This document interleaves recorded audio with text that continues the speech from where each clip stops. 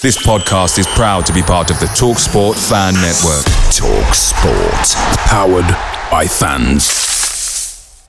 The TalkSport Fan Network is proudly supported by McDelivery, bringing you the food you love. McDelivery brings a top-tier lineup of food right to your door. No matter the result, you'll always be winning with McDelivery. Order now on the McDonald's app and you'll get rewards points delivered too. So that ordering today means some tasty rewards for tomorrow. Only via app at participating restaurants. 18 plus. Rewards registration required. Points only on menu items. Delivery fee and terms apply. See mcdonalds.com. The TalkSport Fan Network is proudly teaming up with Free for Mental Health Awareness Week this year. As football fans, we often pride ourselves on knowing everything, from which substitution can turn the game around to the quickest route home to beat the crowds. However, when it comes to discussing feelings with our friends, we might not always feel as confident. That's why we're here to equip you with the right tools so you can reach out to those who can help. If your mates are struggling, let them know that the Samaritans are free to call on 116 123. That's 116 123. They are there to listen without judgment or pressure, 24/7, 365 days of the year. Let's all take a moment to talk more than football.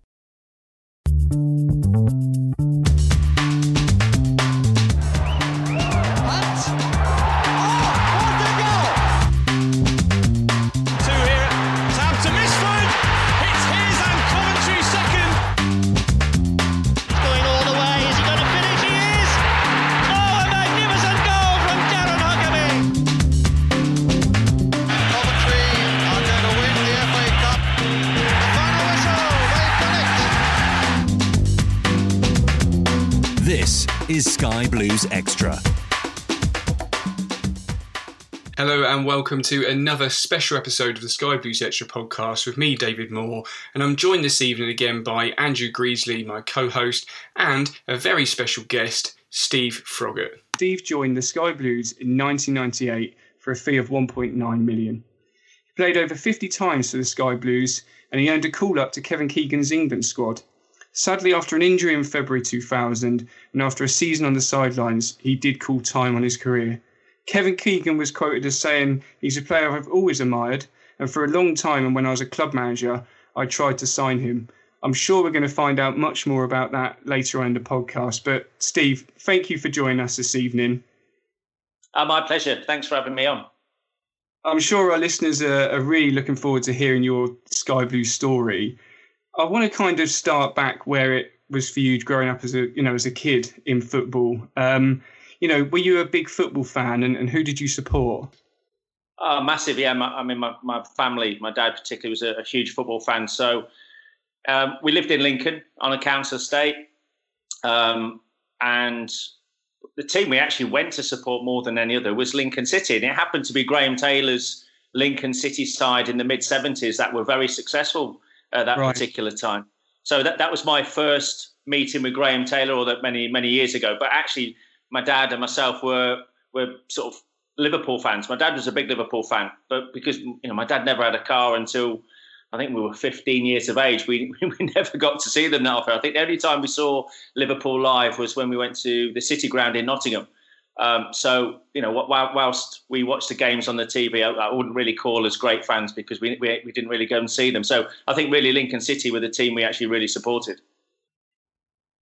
And who were your heroes as a kid, Steve? And who did you try and model yourself on?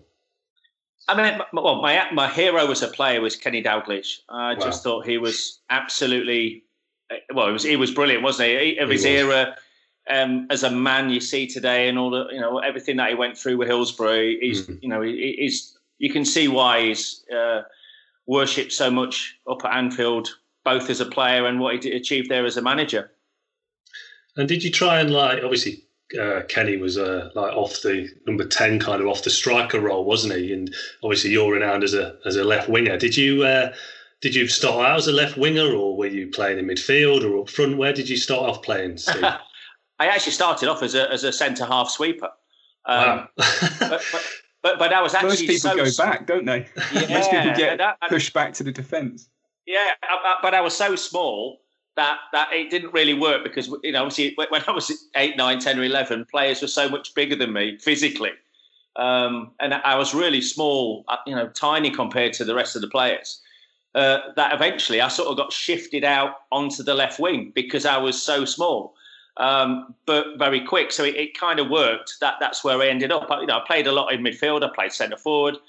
I pretty much played everywhere really as a kid. And that kind of transpired into my professional career as well. I played pretty much nearly every position but goalkeeper, I think, in the end. And you mentioned that you began your career at Aston Villa as a trainee, and you made your debut in 1991. Just talk us through, how you sort of got involved with the club, how that came about, and what it was like to make your debut sort of under professional contract. Yeah, I mean, obviously, the Coventry City fans will find it quite amusing when you hear the teams involved. So basically, I started my career at Leicester City, and not a lot of people really know that. I was a schoolboy at Leicester City.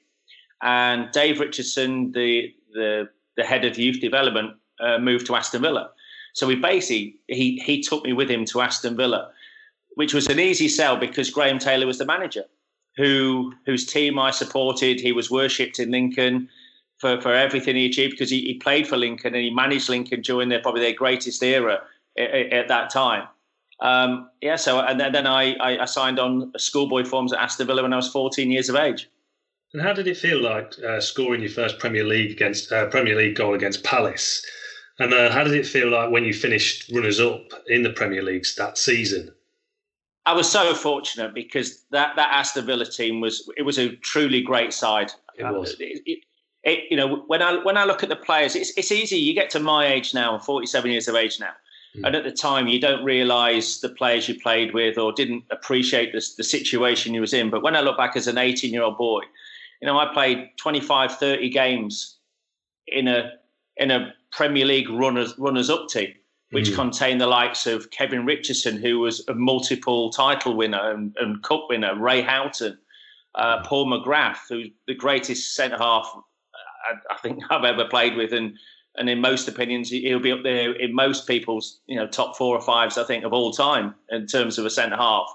So the place was littered with great players. Steve Staunton. Everywhere I looked, there was just a great player. So all internationals, Steve, weren't they? Yeah, but they were all internationals, and it was bizarre for me because I was a scruffy kid from a council estate. We had nothing, and I always remember the first story I always tell about my time at Aston Villa, and I didn't realise I was going to be a substitute on Boxing Day against West Ham United, and I literally had one pair of trousers and the dodgiest jacket you've ever seen, because I was on YTS money. I was on £22 a week. My mum and dad didn't have any money, so that was the only pair of trousers and jacket I had. So I got on. I don't remember. It was a bit of a blur. I think I just ran around like an idiot for 20 minutes. Didn't really kick much of the ball. Anyway, when I got back into the dressing room, had a shower, came out the shower, and somebody had cut my jacket arms off and turned my trousers into a pair of shorts. So I was devastated because I knew we had another game on the Tuesday night. And my first thought was, I can't afford to buy anything new. I can't afford a pair of trousers, let alone anything else. So I put the jacket on. I didn't moan. I went out, signed autographs with half a jacket and a pair of shorts. On the Monday morning, I've turned up at the training ground, and there's a suit carrier on my peg. And I thought, oh, no, we've signed somebody. I'm getting booted out my seat. And when I've looked around, the captain came over, Kevin Richardson, and said, there you go, son. So the first team would whip round and bought me a brand new suit, tie, shirt, everything. And they got it for me because I didn't complain about them cutting my jacket up. And that was a lesson learned very early on in football. Take part in the banter. Don't get up yourself. Don't get above your own station. Respect your senior pros, which obviously I did when I was there. And that was my first taste, really, of what life at Aston Villa was going to be like. And within the space of 6 weeks, I won man of the match on a live Premier League game. I got called into the England under-21 side. Ireland, I had a meeting with Jack Charlton about playing for Ireland because I had Irish parentage. Yeah. So the first 8 weeks of my career there was just crazy, and it was really hard to take, having gone from being scruffy kid from Lincoln to playing at a Premier League club with a full house every week, challenging for the title. So it was weird from being for then going out and then everybody recognising you. So yeah, I was very self-conscious. I was quite a shy kid. I was very quiet back in those days, and it was weird, especially as I was living away from home. So I didn't have any of my friends, my mum or my dad, anyone to sort of talk me through it, because ultimately I was a kid. I was 18 years of age playing in top flight football. And Ron Atkinson was the manager at the time, wasn't he, at Villa in that season? What was he like as manager? Oh, he was a character. I bet. He had me in stitches all the time. The lads used to wind me up because I was the youngest. They used to wind me up all the time because I was just easy bait for them. I think as an 18-year-old kid, you forget they were all 30-year-old international superstars, all of them, and there's this scruffy little kid from Lincoln who just joined the party. And I remember one day going to his office because Kevin Richardson said, bearing in mind I was still on YTS, but I was on about £30 a week. And Rico went, seriously, you've got to go and knock on the manager's door and ask for a new contract. So I've run down the corridor, knocked on the door. Now, for many, many months, we knew Big Ron had a jacuzzi in his back office. In his office?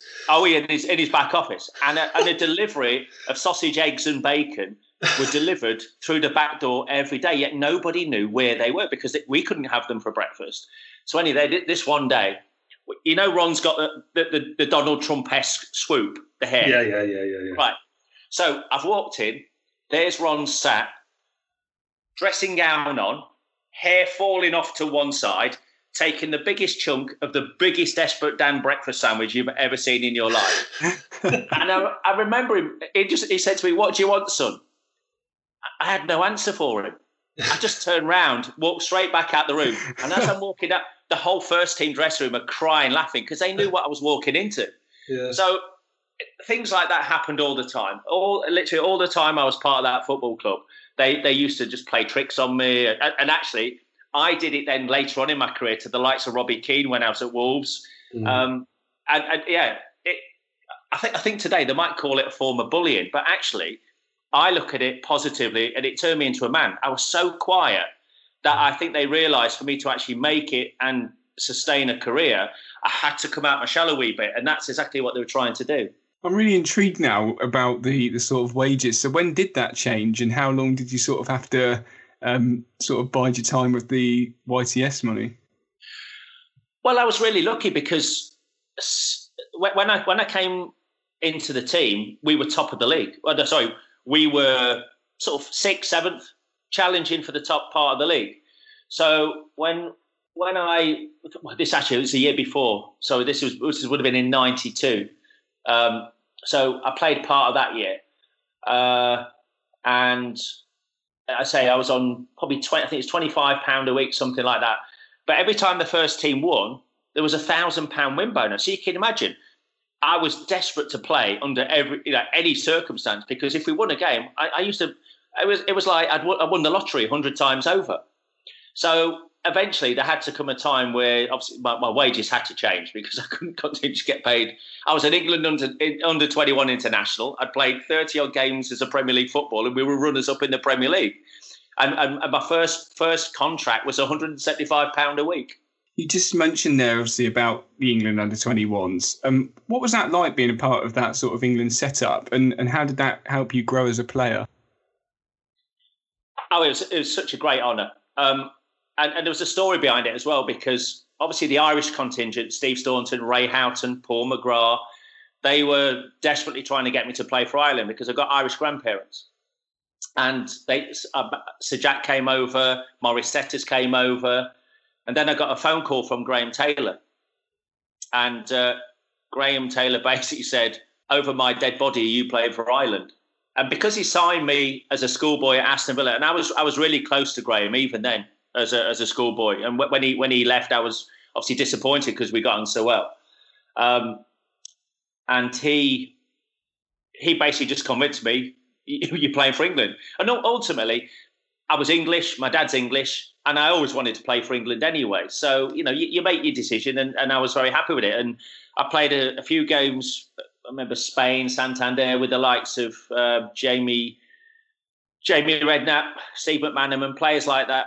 And that was brilliant. To have that experience at international level with some really good players was great fun.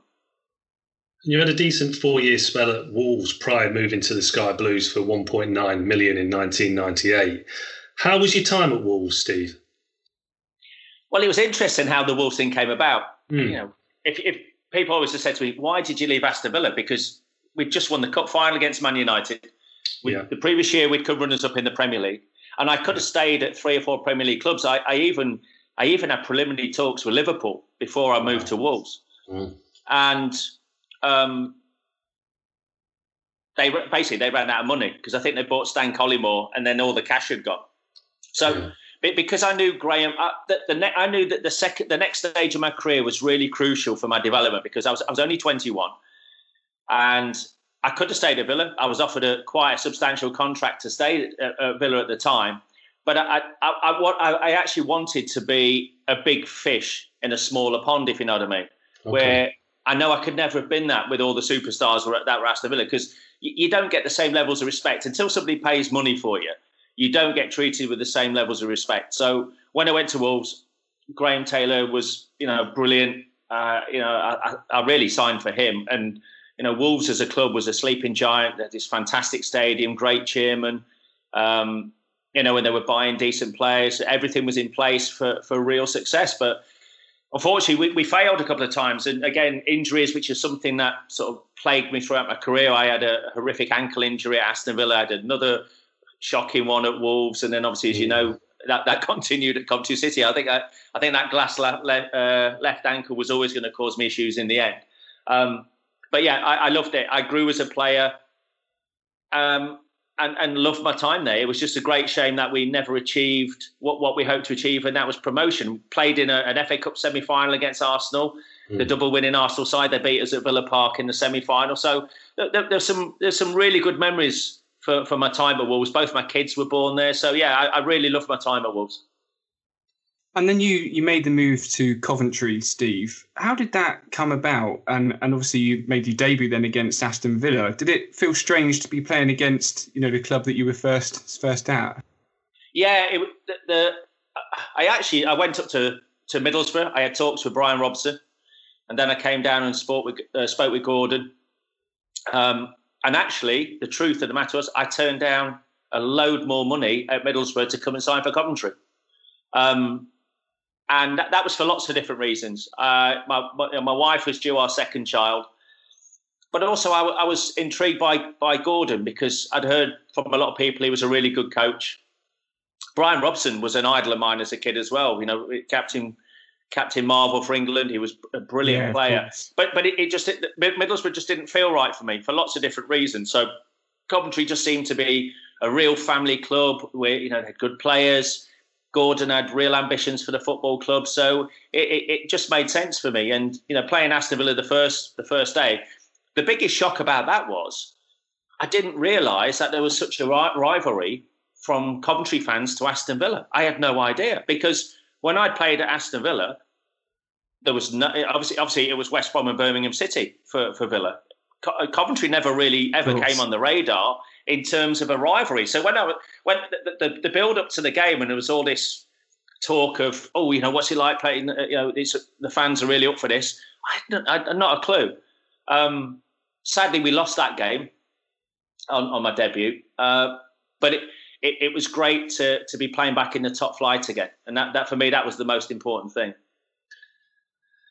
We talked about Gordon Strachan just a minute ago. What was he like compared to the other managers you worked under? And have you got any stories about Gordon that you can tell us?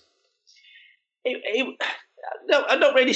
Gordon he had a far better sense of humour than the television interviews would ever suggest. He certainly wasn't as aggressive towards his players as he could be towards the media, and as sarcastic as he is at times. But he was really good. He was a really good coach. And actually, I think half the problem was he was still a better player than half the players that played. Yeah. So in the five-a-sides, he was fantastic. Even at the age he was still a brilliant player. But he had very, I guess, like one of his previous managers, Alex Ferguson. He had really high demands. He demanded the best for his players. But yeah, he was really good. A fantastic coach. He was probably actually the best coach I worked with. Graham Taylor would have been the best man manager I worked for. Yeah. And Big Ron was like the most entertaining manager who just let you go and play. So, I suppose you amalgamate those three and you've probably got the perfect manager. But yeah, Gordon was great, and he really helped me. Do you think, obviously, because we spoke to quite a lot of ex-players on the podcast about Gordon, and a lot of them come back with what you say about how good he was on the training pitch. And so did you feel that your game came on under Gordon? Yeah, it did. And the strange thing is that when I was at Wolves, I no longer saw myself as a left winger. Okay. I was developing all the time. And I actually knew one day I'd end up at left back. I always wanted to end up at left back. Yeah. And it wasn't until late on in my Coventry career, because the problem is when you're playing the wing, sometimes the game can pass you by for lots of different reasons. For instance, you're playing a top club and you can't get the ball off them. So you're almost, as a winger, you're a passenger because you can't get involved in the game.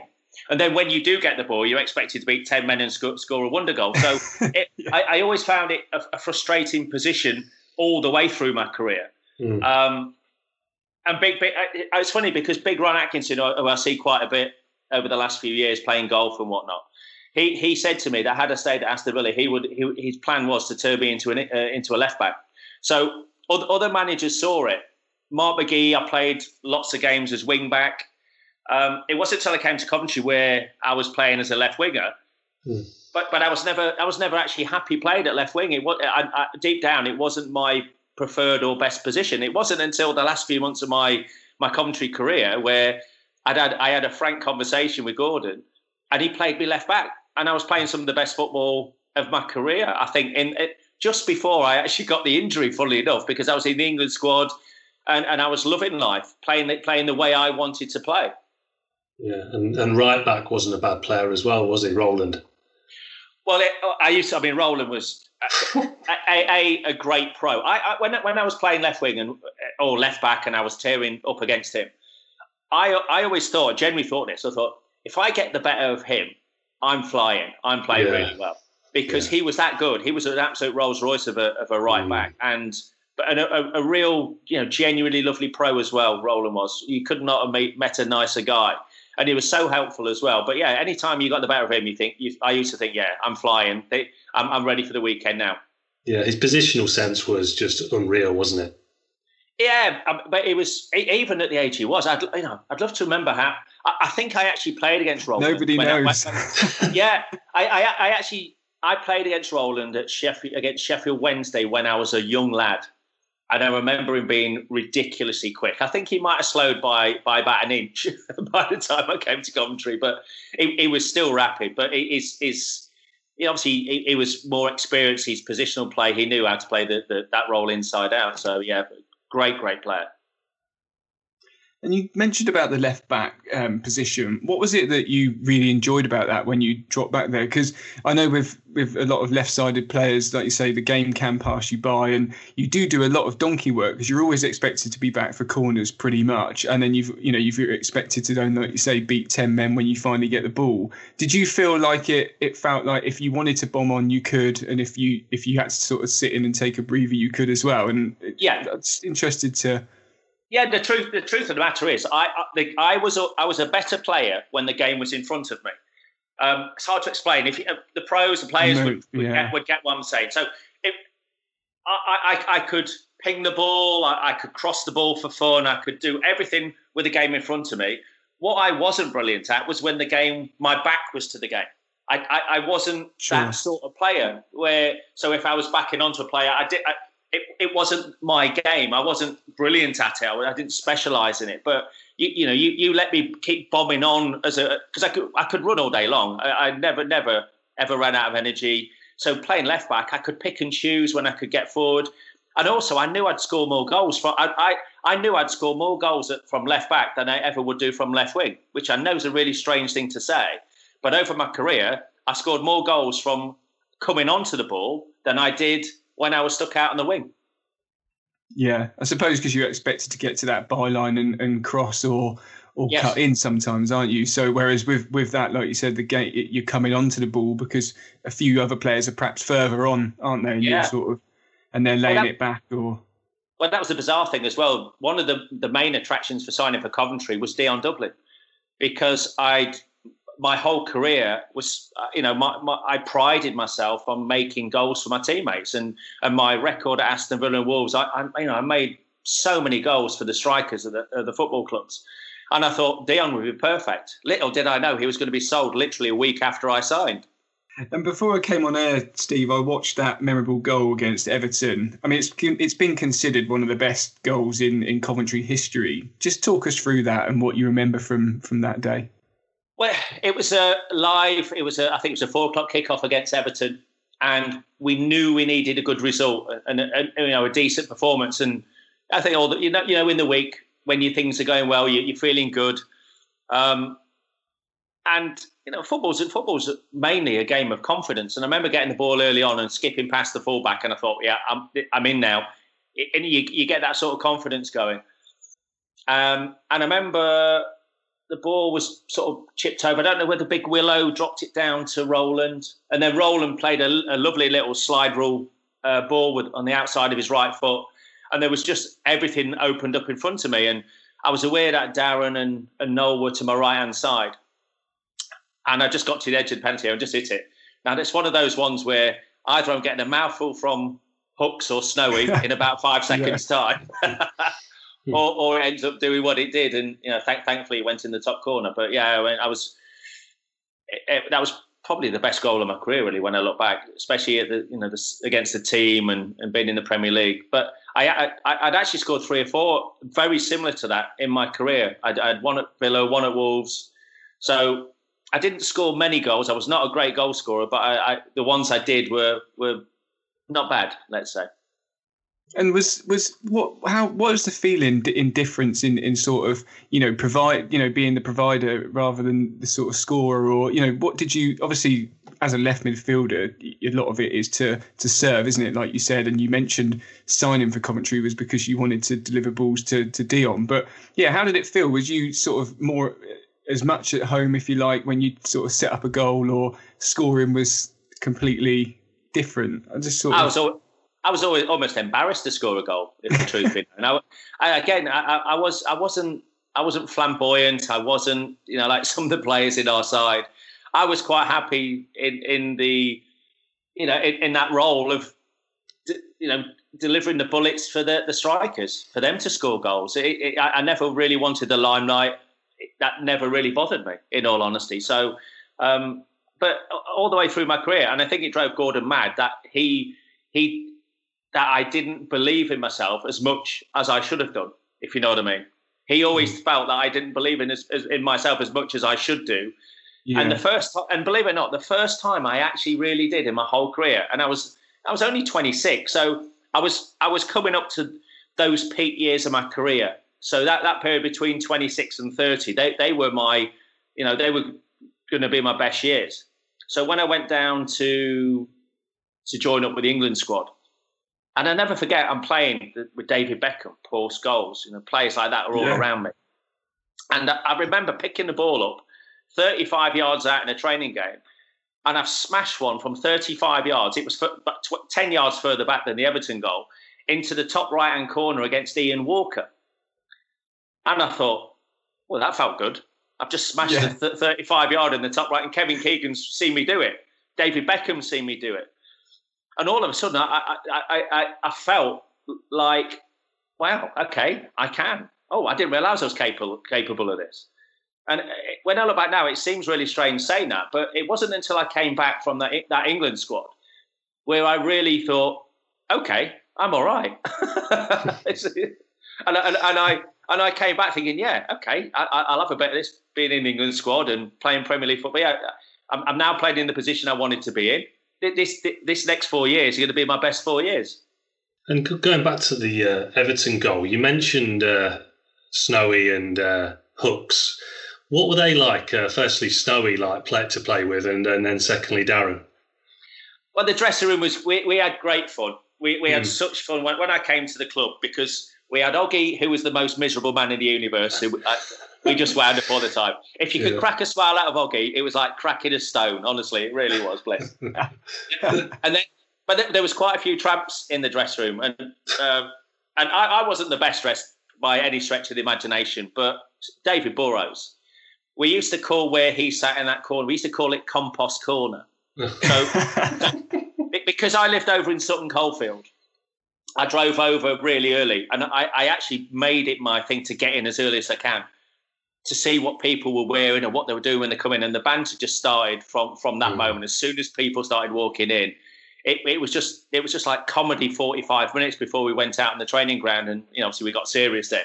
But we had such fun, and there's some great characters in the dressing room. Great experience in Shawsey, Gary Mack, brilliant player, Paul Williams, and then there was sort of the younger group, I guess, with Noel and Snowy, who were both in their own rights, absolutely fantastic players. And given another time, another generation, either one of them could have played for England. And I've said that to both of them. I saw them recently at the Legends Day. And they were great players. They really were. You're listening to Sky Blues Extra. Bringing it back to Highfield Road, apart from that goal against Everton, what were your memories about of Highfield Road? Why was it so special to you? Because it was an old school stadium. I remember the old Derby ground and the baseball ground, Fulham, places like that. It wasn't a 40,000 or all-seater stadium, but what it did do, it retained the atmosphere. And when we gave a really top performance against one of the big guns, it was just bouncing. And the atmosphere, and obviously when you play wide, you feel it more because you're right on the cusp of the stands, everything else. And you fed off the electricity that the fans gave off. So, when we did put in some really good performances, it was great. And for me, myself, I was really sad when Highfield Road went, because I think the club should have stayed there. And I think history would prove that probably should have been the case. Yeah. We speak every week on these podcasts, and Highfield Road obviously is always a big part of what we talk about. And I think, by the end of it, we could almost all be in floods of tears, really, because it's just such a shame that the club, left the ground. But it was a very special place. It held in the atmosphere as well, didn't it, Steve?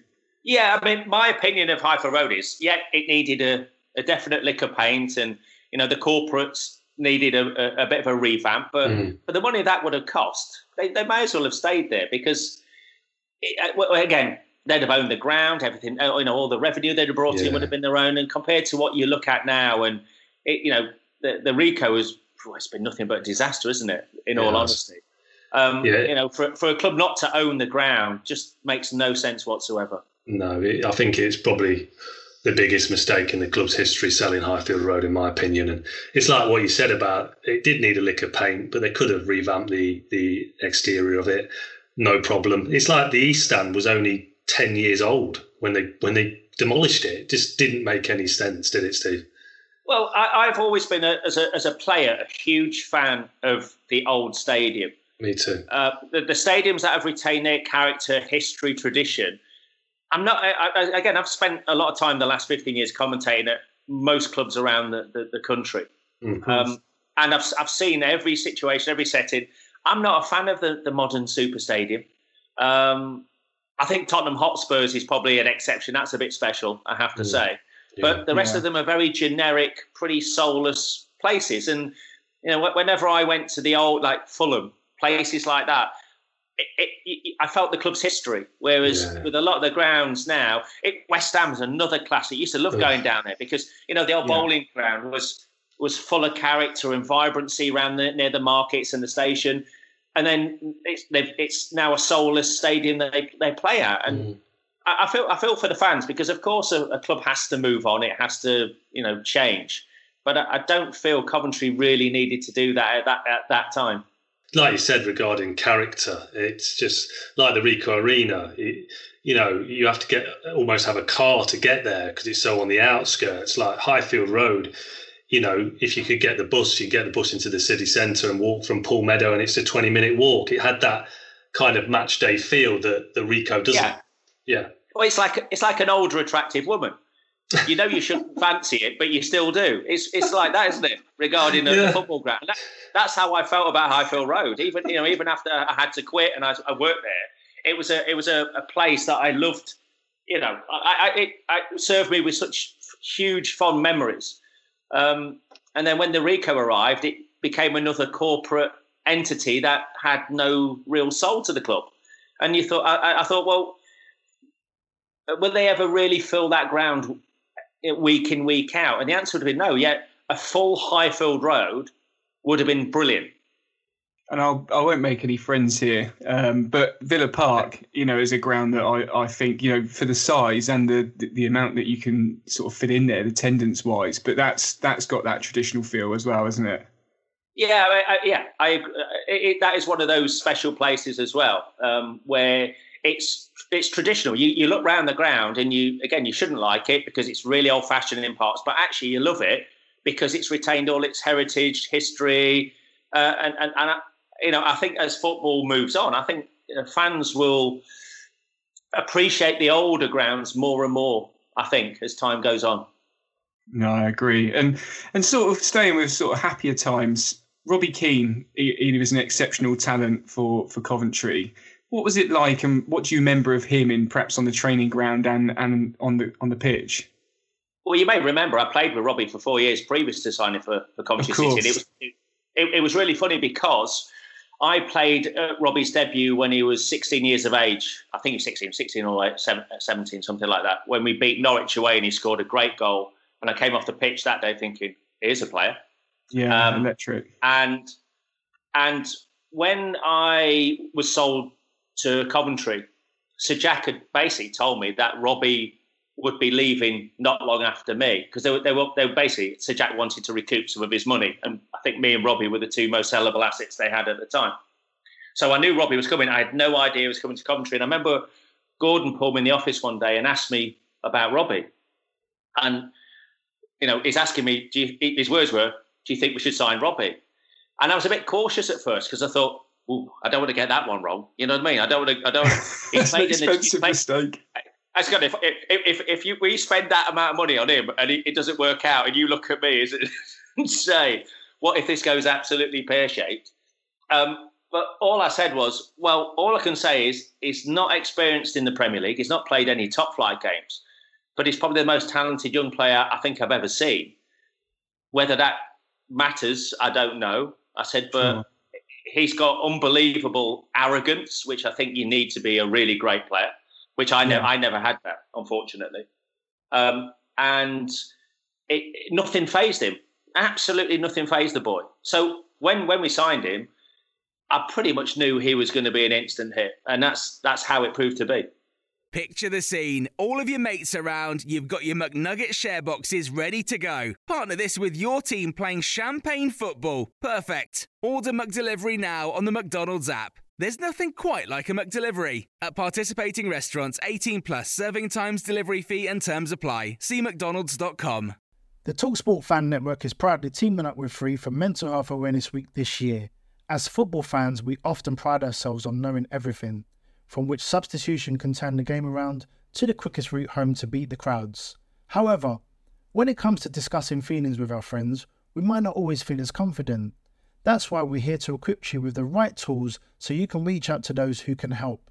If your mates are struggling, let them know that the Samaritans are free to call on 116 123. That's 116 123. They are there to listen without judgment or pressure, 24/7, 365 days of the year. Let's all take a moment to talk more than football. And talking about Robbie Keane, he scored one of the best goals in Sky Blues' career against Arsenal in that Boxing Day 3-2 win in 1999. Do you remember that one, Steve? Do you know what? I don't. I mean, we're talking. My memory's not quite what it should be because there's a lot of games that people remind me of. However, is that the game that they played recently on YouTube? It was. Yeah. The 3-2 win. What shocked me about that is a supporter reminded me about me making a last-ditch tackle on Cardiff. Yeah. Is that right? I can't remember. Yeah, that's right. I saved a definite goal. But so I thought, okay, I must have been playing left back or round about that area at the time. And then we have already spoke a little bit about international career, but the call-up came from Kevin Keegan. How did that happen in that day? Was it just, by phone and sort of Kevin Keegan gives you a call? And how did it feel to obviously get that call-up? Well, we played Watford on a live Sky game on Sunday afternoon. And I think Robbie scored, I scored, and we totally dominated Watford. It was a really good performance. And I remember Graham Taylor going mad at me after the game because he was the Watford manager. So every time I played Watford after I left him, as he was my manager, I scored against Watford virtually every time we played. So let's say I wasn't popular with him again after the game. So on the I think it was a Tuesday or the Wednesday afternoon, Gordon was going to put me in the office. And straight away I'm thinking, oh no, what have I done wrong? What's he going to moan about my performance? Because I thought I played quite well against Watford. And he said, you're going with the England squad. And I went, yeah, good one. And he went, no. He said, it's not a joke. He said, you're going with the England squad. And I went, seriously? And he went, yeah. And he went, so you're joining up with the team whenever it was for the doubleheader against Scotland in the European Championships. And that's basically how it came about. I was in shock, if I'm honest with it. But obviously, it was an enormous honour. I mean, anybody, to get the chance to represent your country, especially for playing for Coventry as well, because of course, because I didn't choose Middlesbrough or the club certain people thought I should have signed for, because at the time I guess they were probably higher up in the Premier League than Coventry were. That it was almost representative of Gordon and all the players that I played alongside that I got a call up. Because if it wasn't for them, I wouldn't have got the call up. And it's like anything, you can't ever have any individual honours without the team that are around you. So I thought I was so proud to do it for Coventry City. And the thing that struck that I never forget was the first game after I got the call up, we played Bradford away. Yeah. And I remember going into Bradford, and when I got up there, I had 3 or 4 of the Bradford lads waiting outside, congratulate me. Well, one was Dean Saunders, who I got on brilliantly with when I played at Aston Villa. The other was Lee Sharp, who I knew from my under-21 days and that sort of thing. And obviously he played for England. So that was just really nice. But it was the reception I got from the Sky Blues fans when I came out really took me aback because, it was amazing. And obviously I felt their pride that I was called up for them because obviously I was one of theirs. To have one of theirs called up in the England squad obviously was great. I think it was great for the club. I mean, obviously Dion had been previously, but I just felt the pride of the fans, and I felt a real responsibility to my own supporters from that moment onwards for that. Yeah, that's very special, Steve. You talked earlier in the podcast about beating Ian Walker from 30 yards in England training and Beck's looking on. When you went to England training, was the standard so much higher than the Sky Blues training and some of the notable players? Who were the best players around England it set up at that time, Steve? I wouldn't say. I mean, that's very disrespectful of my colleagues because they were all top players I played with. So I wouldn't say the training was better. No. Funny enough, I actually travelled down with the incumbent England manager, Gareth Southgate, because he lived round the corner from me. Yeah. So when I went down there, well, it was like first day back at school because I went down there. You go to a situation where you feel like you don't belong because you go into a room where you see there's David Beckham, Paul Scholes, the 2 Neville brothers all sat around one table. I'm sat on the table with Alan Shearer, Gareth Southgate, Nigel Martin. And everything's going over my head. And it wasn't until the training that I felt comfortable. And when I started to do a few things well, and when I put that one in the top corner, then I started to feel a bit more. As each day went by, the more and more I started to belong. And then when he named me as a substitute at Hampden Park on the Saturday, I really felt like I belonged. So obviously, out that group of 30 odd players, I'd obviously done something enough for Kevin Keegan to actually want to put me on the bench, which was a huge honour. Yeah, and what was Beck's like, Steve? As cool as he looks? Well, he only had one tattoo. Well, there's a elongated story to this. So when rule is Yeah, so on the Saturday, we beat Scotland at Hampden Park. I think Scholes, he scored 2 goals, one great header. That. Yeah. And I never got off the bench. When I came home that night, my wife went into labour. So there was a headline in the News of the World on the Sunday. So basically I told my lovely wife, don't talk with any press. Whatever they say, don't speak with them. So on the Sunday, on the Saturday morning before the Scotland game, the headline in the News of the World was Julie Froggatt lies back and thinks of England. Right? So I've ring up. I went, what have you said to the press? Well, he said he was your mate. You know that one. I went, oh my God. So all the England lads are sniggering. No guesses for the paper that it was, but yeah, well, I know. So all the I think I gave the lads a right chuckle. So after the game, Kevin Keegan's given me special dispensation to come back home. My wife gave birth to our daughter Leah at 6 o'clock in the morning. I think 6 o'clock in the morning. 2 hours later, I'm being raced back down to Bisham Abbey. I think that's where it was, to join in with England players. So my head scrambled. I've been on the bench on the Saturday against Scotland at Hampden Park.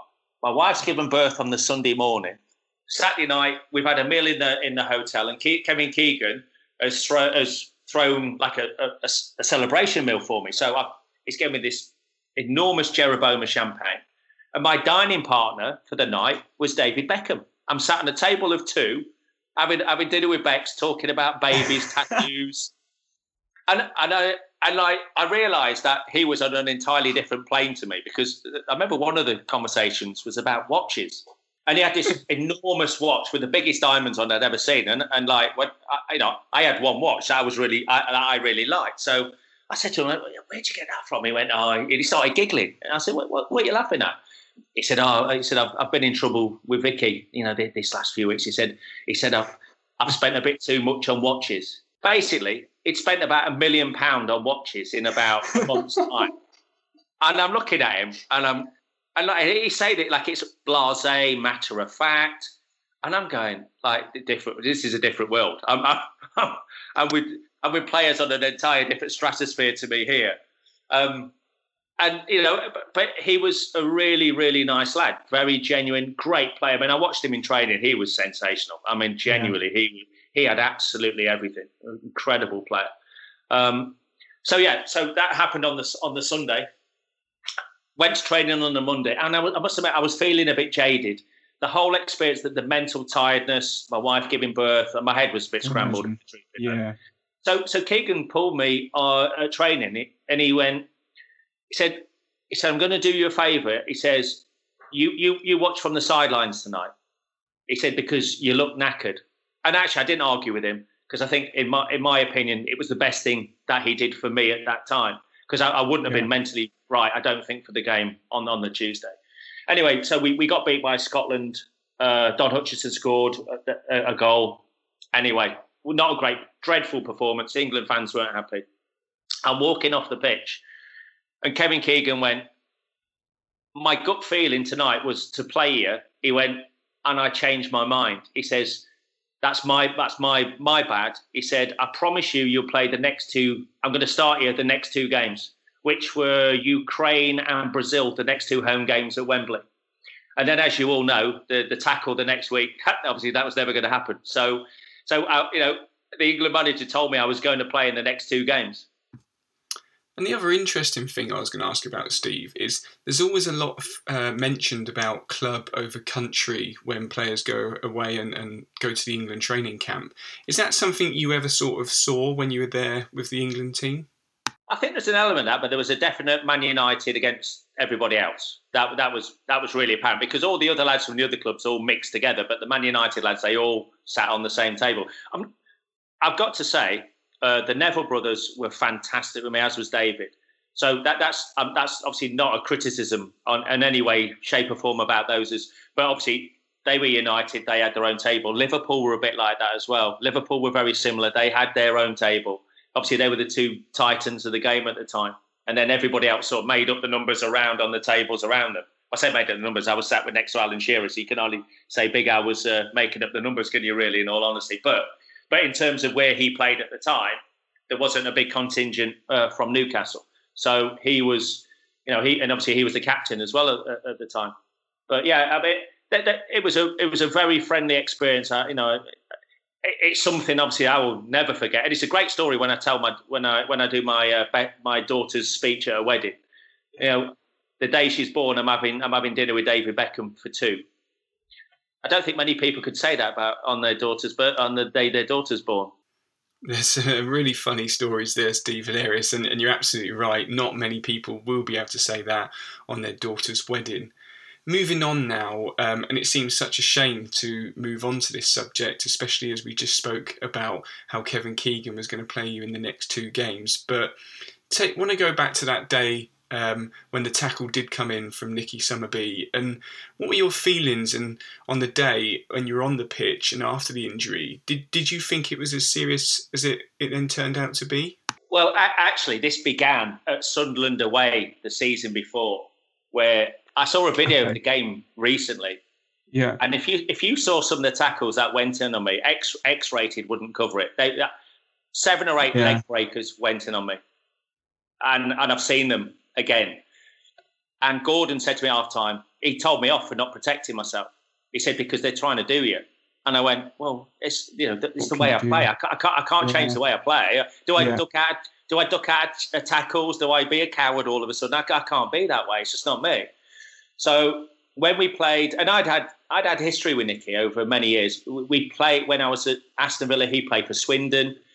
Then when I was in the Championship with Wolves, he was playing in the Championship club. So our careers followed each other all the time, and we always used to wind each other up all the time because we played on the same side as each other. And he always used to lose his rag pretty easily. So I kind of knew, and I was playing in the position I really wanted to be. I was playing left back, so I'm really happy. Started the game really well against Sunderland, and then the tackle happened, and there's not really a lot I can say. I've never seen the challenge ever since it happened. So not once have I ever seen the tackle. I can only go by what other people have told me, that it was pretty horrible, but I've never really wanted to watch it. But I didn't know at that time. Because you forget, I'd had 2 or 3 occasions in my past where I'd been snapped in half by horrendous challenges from other players at both previous clubs of mine.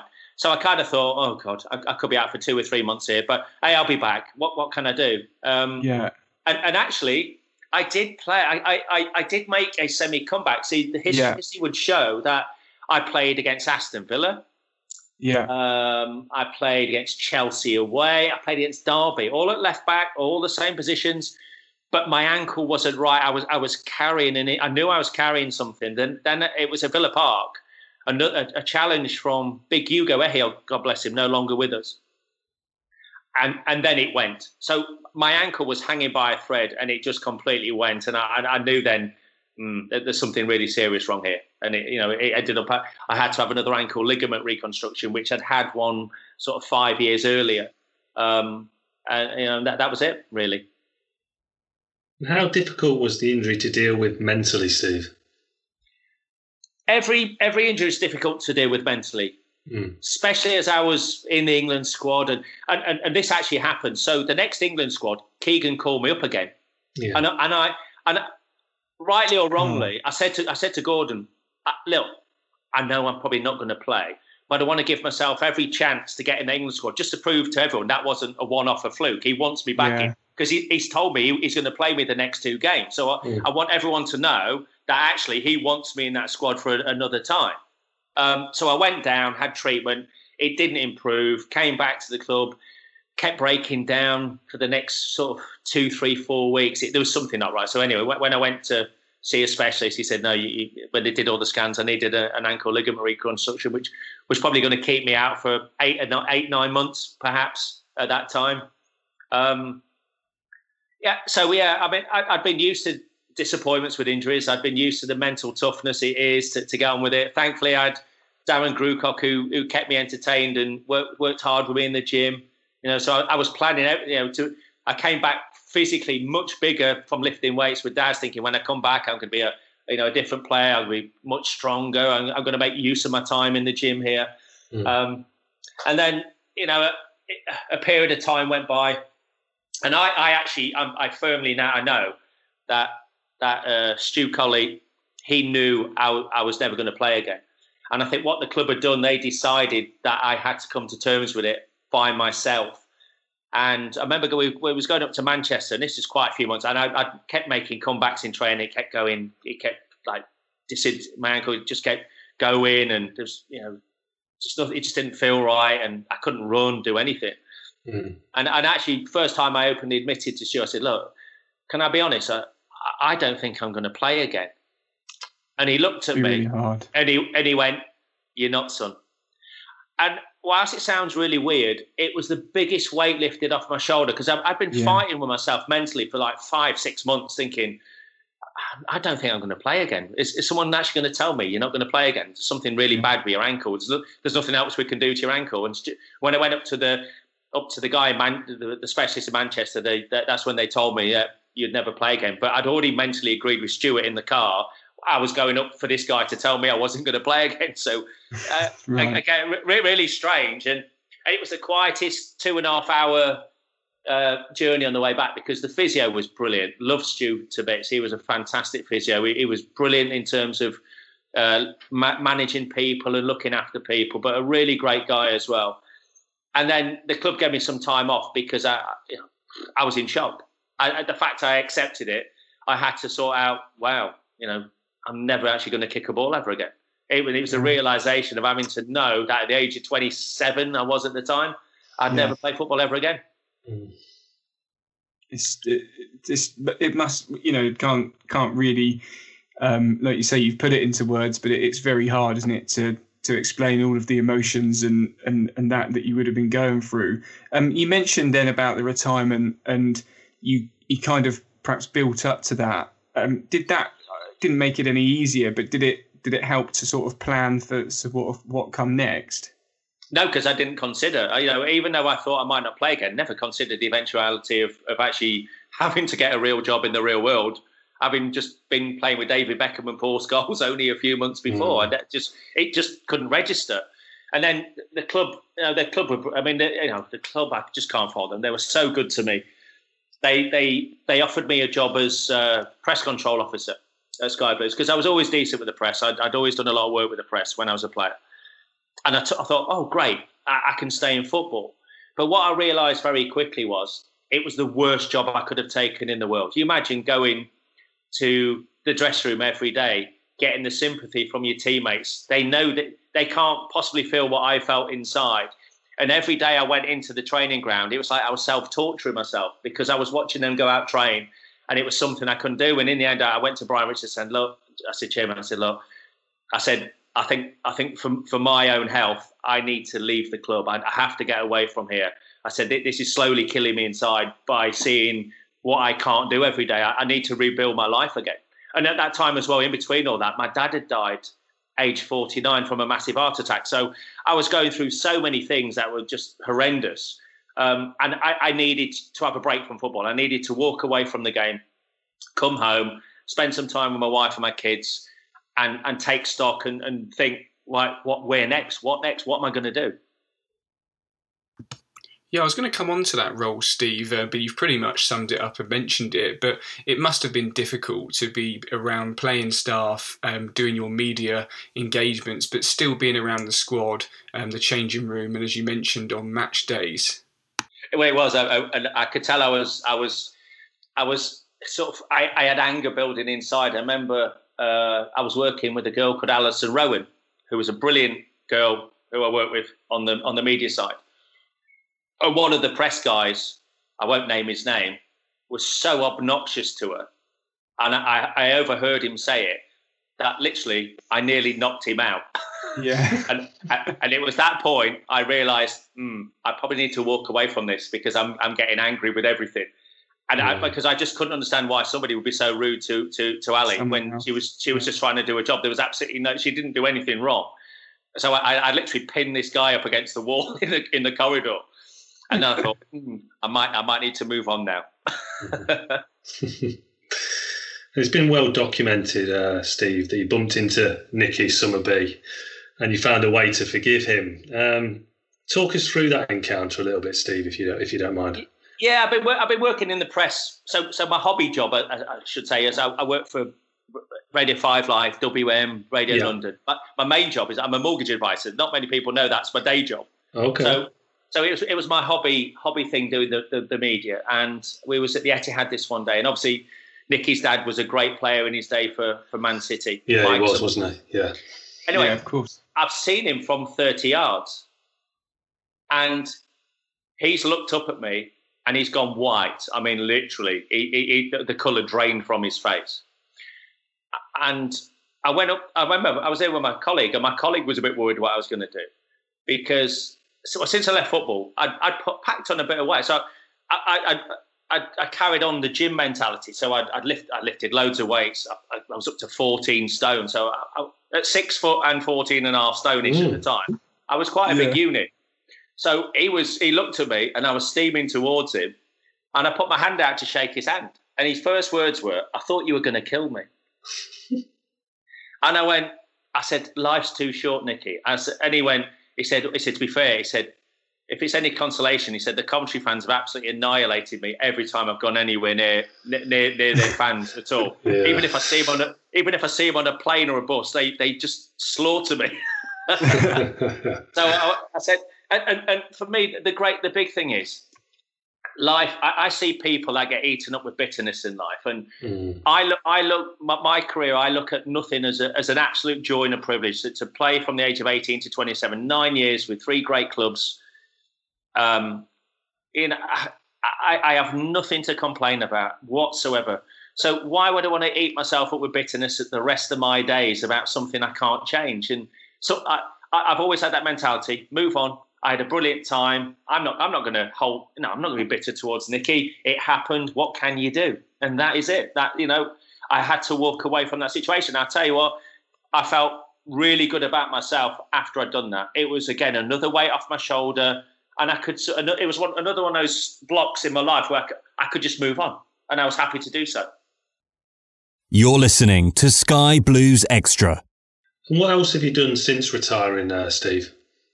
I've done a few things. I was a personal trainer for 4 or 5 years.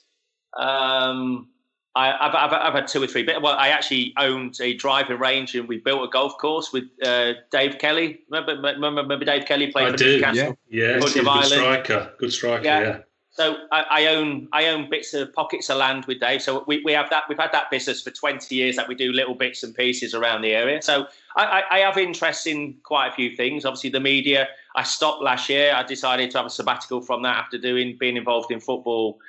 Basically from the age of 16, I just needed a mental break from the game because my day job was getting increasingly busier. So I needed to give that my full attention, really. So I've tried a few things, and like 20 years this year, I've retired, and I've been in Civvy Street for 20 years.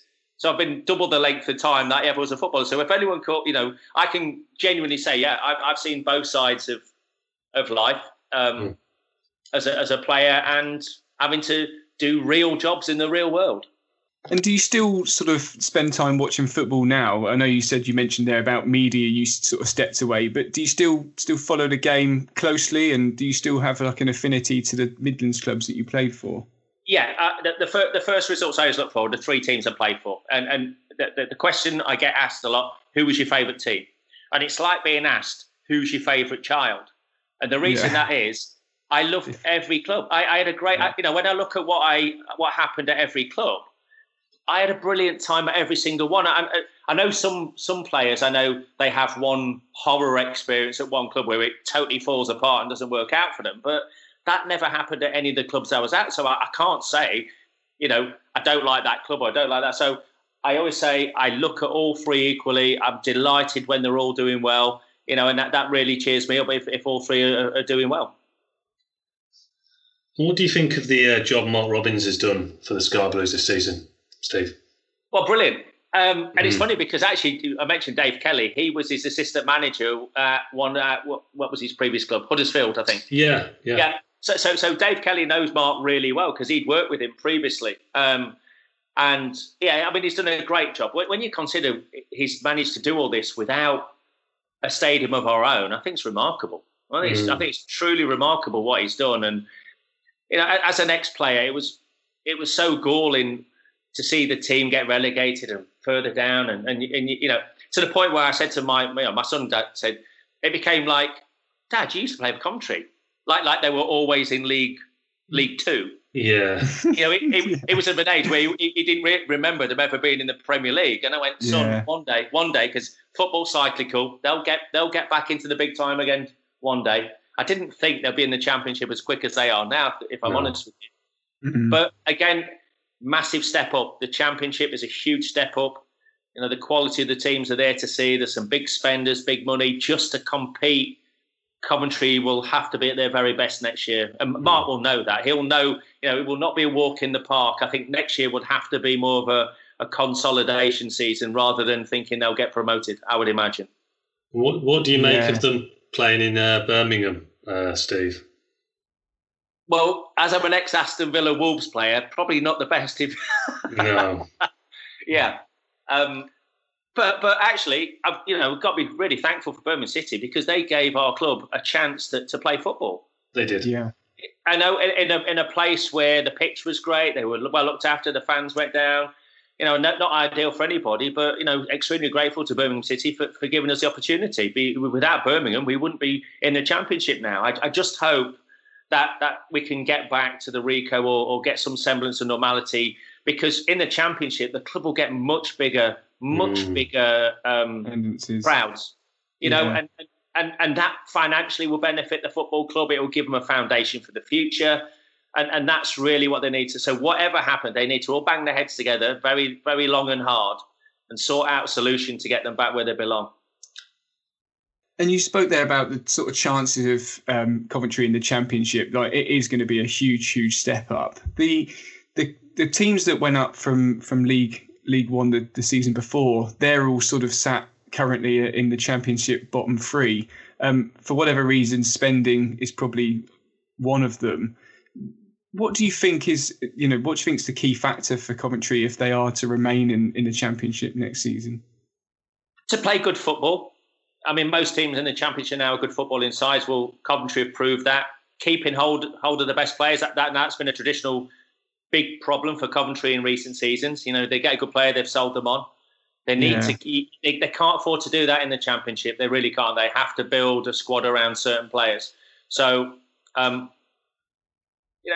I think anything around mid-table will be an enormous success because the Championship is such an enormous step up. If they can avoid relegation, first and foremost, brilliant. First season gives them something to build on. But I just hope expectations aren't too high because it's a different beast in the Championship. The squads are much bigger.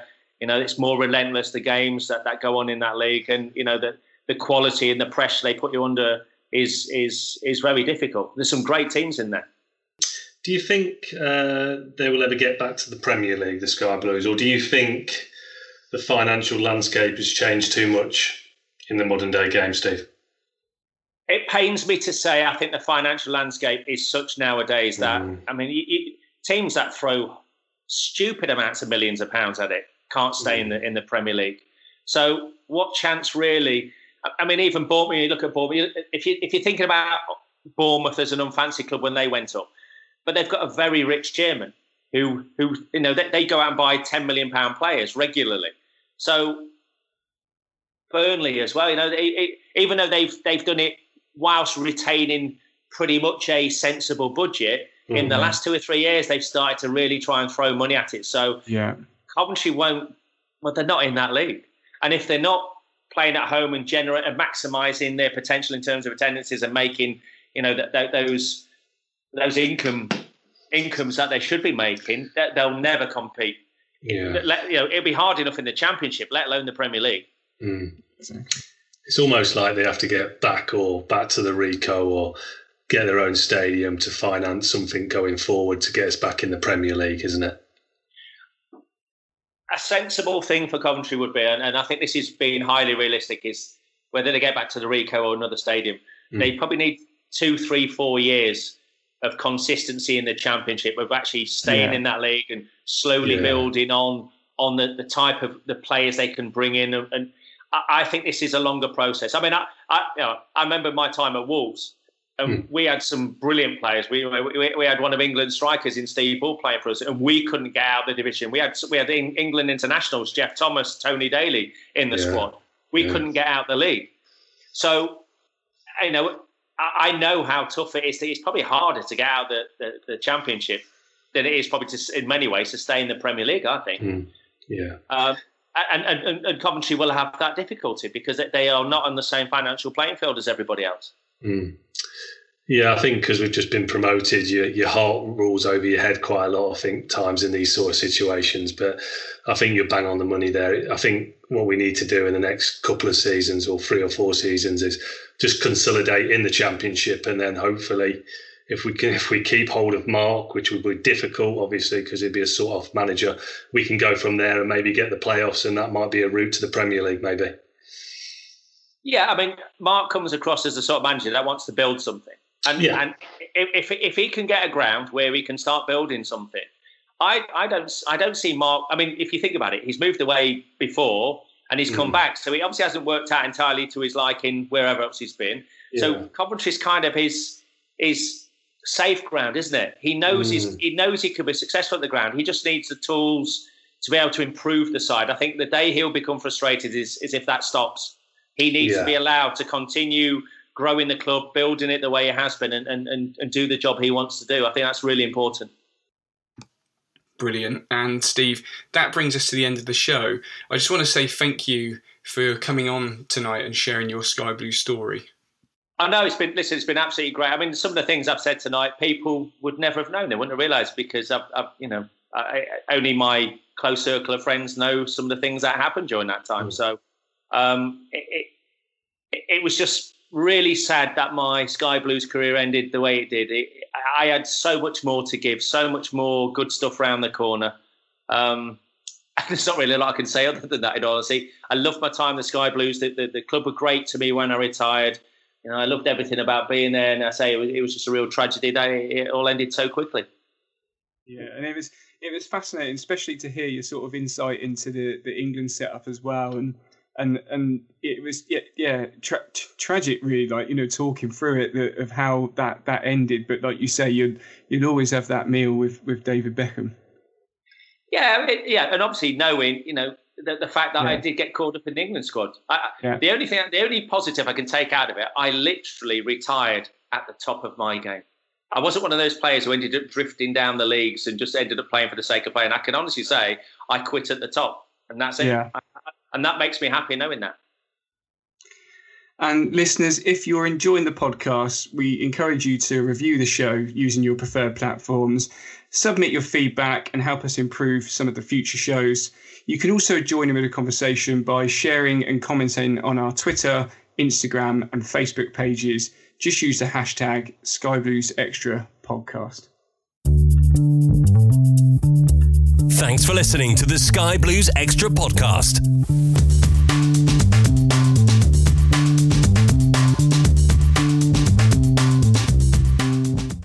The TalkSport Fan Network is proudly teaming up with Free for Mental Health Awareness Week this year. We understand that the journey as a supporter isn't always smooth sailing, but rest assured you're not alone. There's a vast network of fellow fans who share your passion and may be experiencing similar challenges. Honesty is key in any relationship.